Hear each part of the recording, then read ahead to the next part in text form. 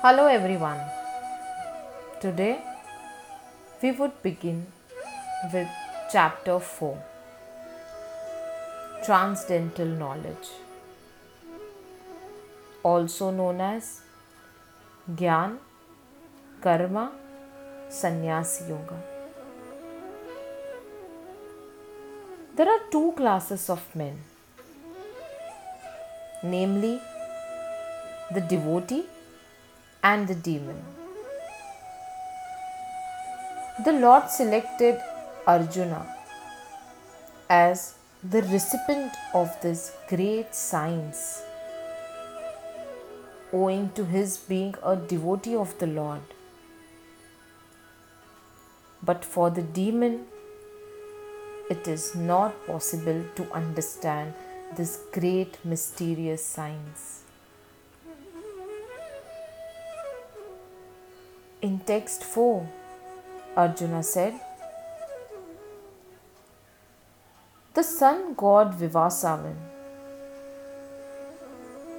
is senior by birth to you. How am I able to understand that in the beginning you instructed this scene to him?" Arjuna is an accepted devotee of the Lord. So how could he not believe Krishna's word? The fact is that Arjuna is not inquiring for himself, but for those who do not believe in the Supreme Personality of Godhead. For them only Arjuna inquires on this point, as if he were himself not aware of the personality of Godhead. To this Lord Krishna said, "Many, many births both you and I have passed. I can remember all of them, but you cannot." In this verse, it is understood that some millions of years ago, when Lord Krishna spoke the Bhagavad Gita to the sun god Vivaswan, Arjuna, in a different capacity, was also present. But the difference between the Lord and Arjuna is the Lord remembered the incident, whereas Arjuna could not remember. That is the difference between the part and parcel living entity and the Supreme Lord. Lord Krishna continued, "Although I am unborn and my transcendental body never deteriorates, and although I am the Lord of all the living entities, I still appear in every millennium in my original transcendental form. Krishna appears in this material world in his original eternal form, with two hands holding a flute. He appears exactly in his eternal body, uncontaminated by this material body. And although his body does not deteriorate like a material body, it still appears that Lord Krishna grows from childhood to boyhood, and from boyhood to youth. But astonishingly enough, he never ages beyond youth. At the time of the battle of Kurukshetra, he had many grandchildren at home. Or, in other words, he had sufficiently aged by material calculations. Still, he looked just like a young man, say around 20 or 25 years old. We never see a picture of Krishna in old age because he never grows old like us. Although he is the oldest person in the whole creation, past, present, and future. Neither his body nor his intelligence ever deteriorates or changes. Therefore, it is clear that in spite of his being in the material world, he is the same unborn, eternal form of bliss and knowledge, changeless in his transcendental body and intelligence. A question may now be raised as to why the Lord appears and disappears in this world. This is explained in the next text. Yada yada hi dharmasya ग्लानिर्भवति Bharat अभ्युत्थानम धर्मस्य तदात्मानं सृजाम्यहम्. Most of us have heard this above saying of God, but we didn't know what does it refer to. It means whenever and wherever there is decline in religious practice and a predominant rise of irreligion, at that time I descend myself. Lord Krishna said this in the text 7.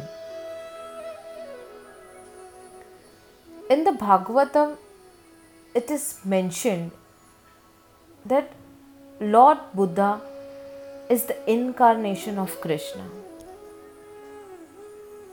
who appeared when materialism was rampant and materialists were using the pretext of the authority of the Vedas. Although there are certain restrictive rules and regulations regarding animal sacrifice for particular purposes in the Vedas, people of demonic tendency still took to animal sacrifice without reference to the Vedic principles. Lord Buddha appeared in order to stop this nonsense and to establish the Vedic principles of non-violence. Therefore, each and every avatara or incarnation of the Lord has a particular mission, and they all are described in the revealed scriptures. Text 10th explains us that it is very difficult for a person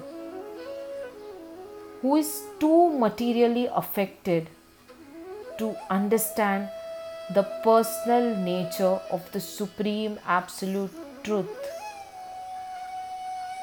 Generally, who are attached to the bodily conception of life are so absorbed in materialism that it is almost impossible for them to understand how the Supreme can be a person.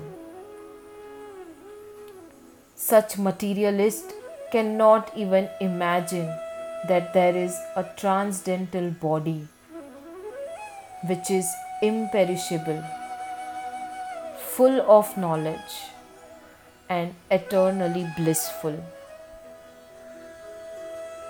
In the materialistic concept, the body is perishable, full of ignorance, and completely miserable. There are many persons who cannot understand spiritual existence at all, being embarrassed by so many theories and by contradictions of various types of philosophical speculation. The person becomes disgusted or angry and foolishly conclude that there is no supreme cause and that everything is ultimately void. Such people are in diseased condition of life. Some people are too materially attached and therefore do not give attention to spiritual life. Some of them want to merge into the supreme spiritual cause, and some of them disbelieve in everything, being angry at all sorts of speculations out of hopelessness. This last class of men take to the shelter of some kind of intoxication, and their affective hallucinations are sometimes accepted as spiritual vision. One has to get rid of all the three stages of attachment to the material world. First, negligence of spiritual life. Second, fear of a spiritual personal identity. And the last, conception of void that arises from frustration in life. In text 14th, Lord Krishna said that there is no work that affects me,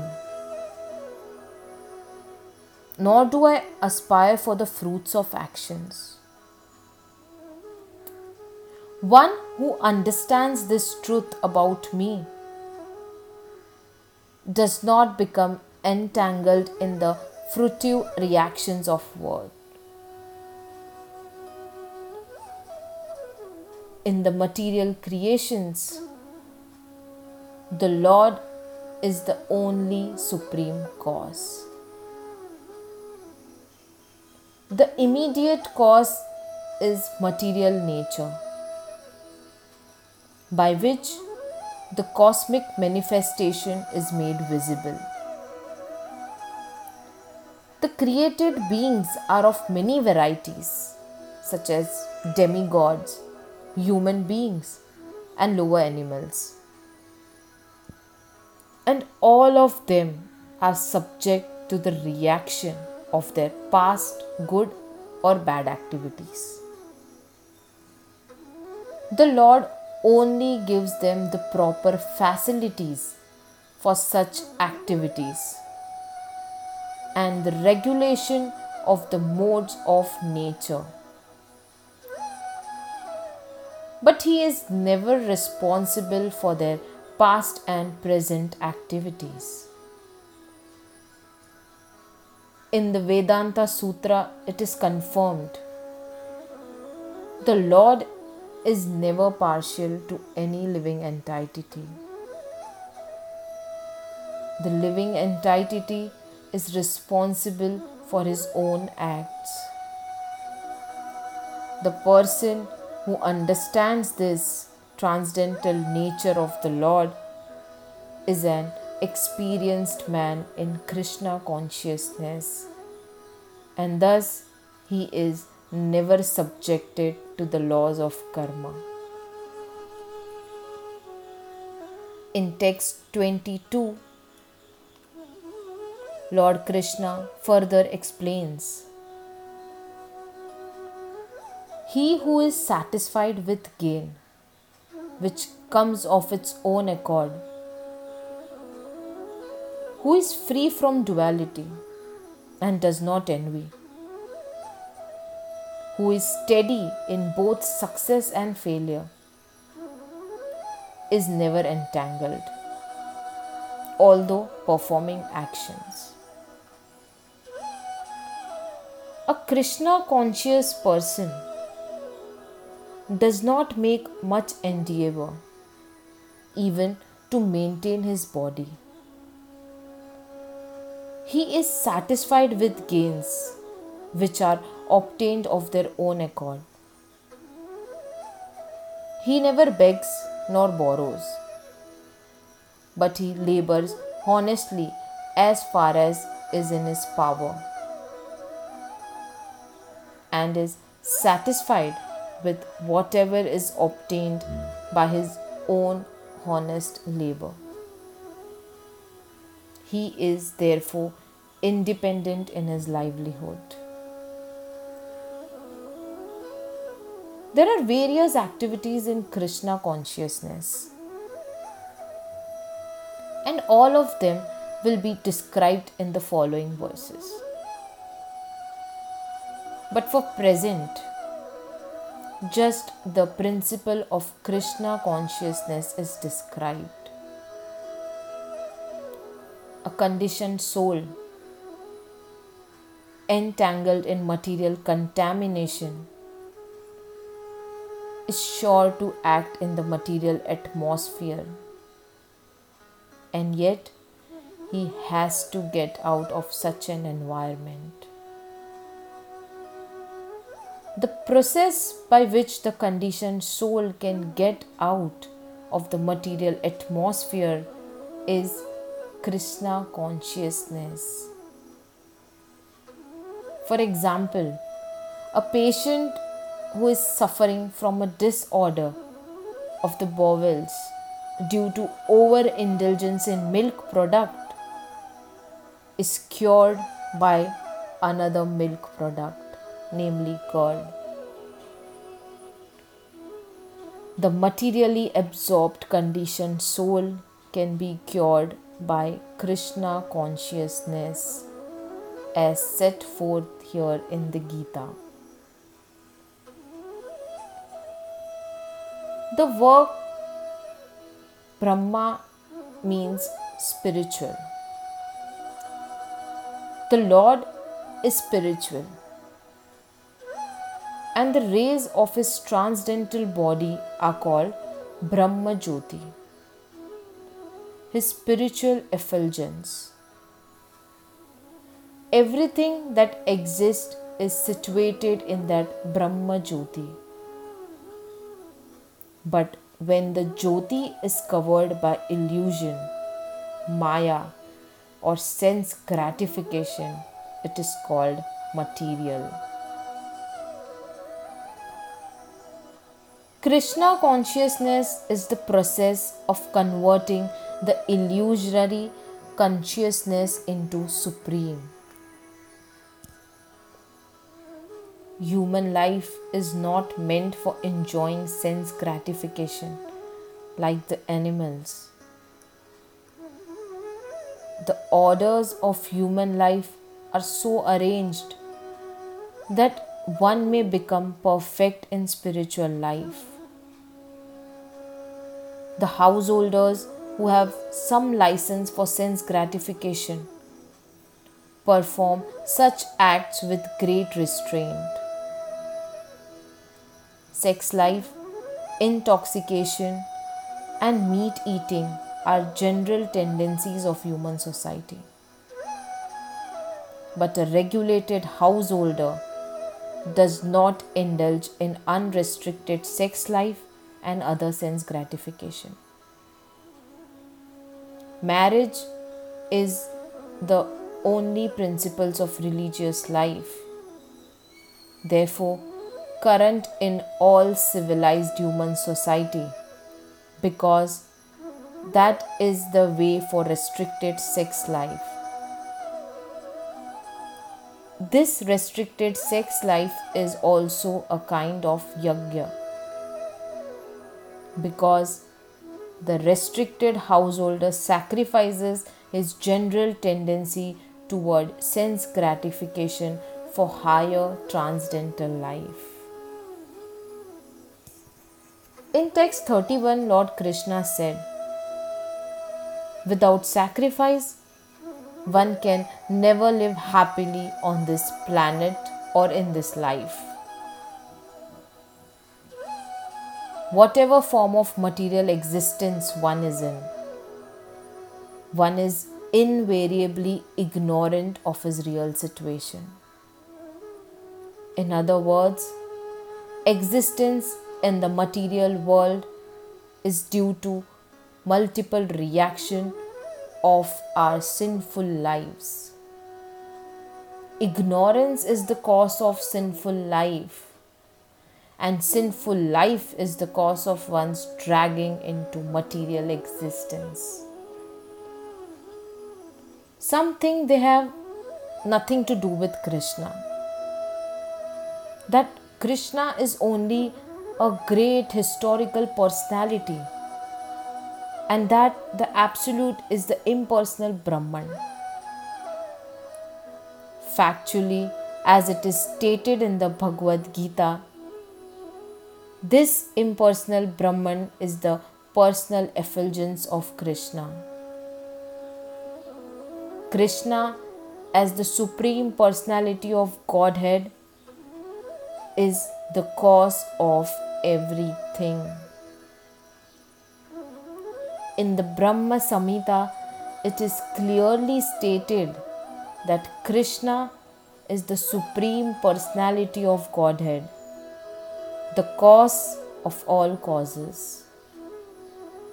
Even the millions of carnations are only his different expansions. Similarly, the living entities are also expansions of Krishna.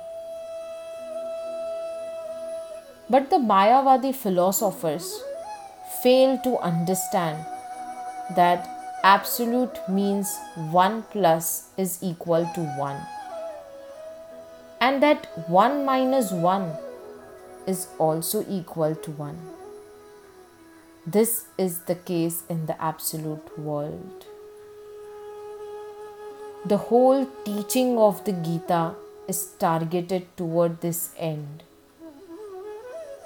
that a living being, as Krishna's eternal servitor, cannot be separated from Krishna, and his sense of being an identity apart from Krishna is called Maya.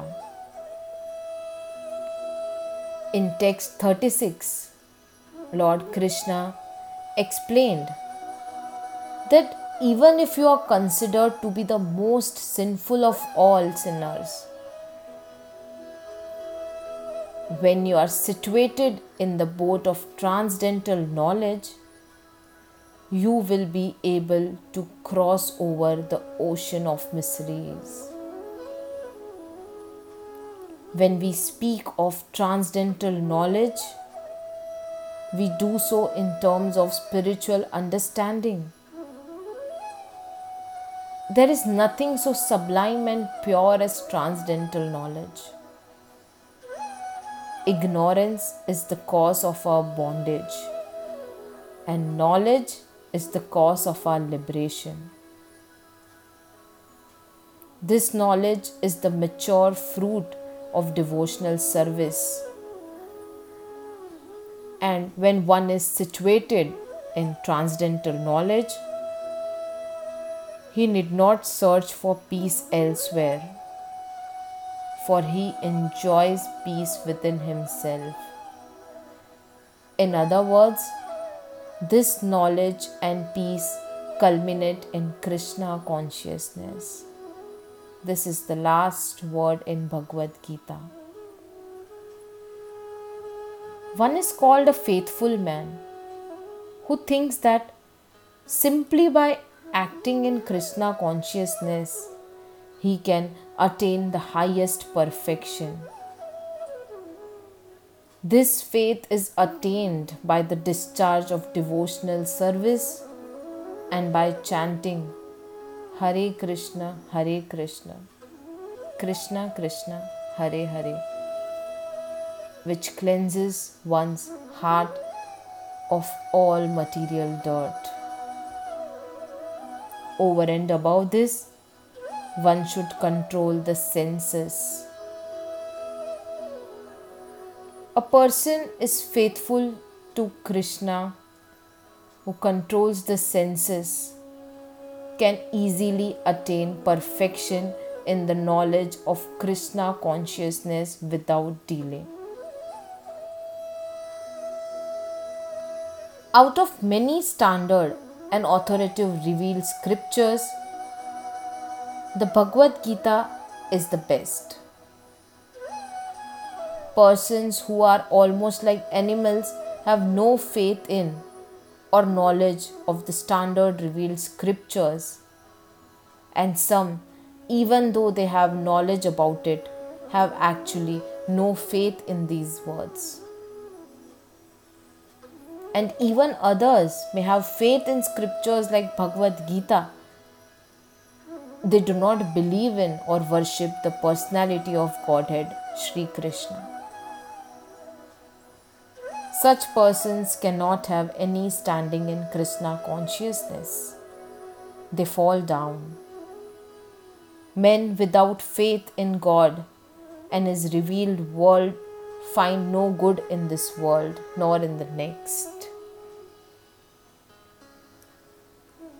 In the beginning of this chapter, the transcendental activities of the Lord were discussed by the Supreme Lord Himself. One who does not understand the instructions of the Gita is faithless and is considered to be misusing the fragmental independence awarded to him by the Lord. In spite of such instructions, one who does not understand the real nature of the Lord as the eternal, blissful, all-knowing personality of Godhead is certainly a fool. Ignorance can be removed by gradual acceptance of the principles of Krishna consciousness. Krishna consciousness is awakened by different types of sacrifices to the demigods. Sacrifice to Brahman, sacrifice in celibacy, in household life, in controlling the senses, in practicing the mystic yoga, in penance, in foregoing material possessions, in studying the Vedas. All of these are known as sacrifice, and all of them are based on regulated action. But within all these activities, the important factor is self-realization. One who seeks that objective is the real student of Bhagavad Gita. But one who doubts the authority of Krishna falls back. The Lord is definitely the Supreme Person and His activities are transcendental.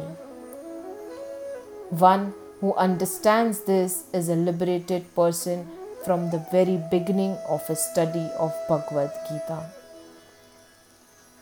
Thus we end the 4th chapter of Bhagavad Gita in the matter of transcendental knowledge. Thank you.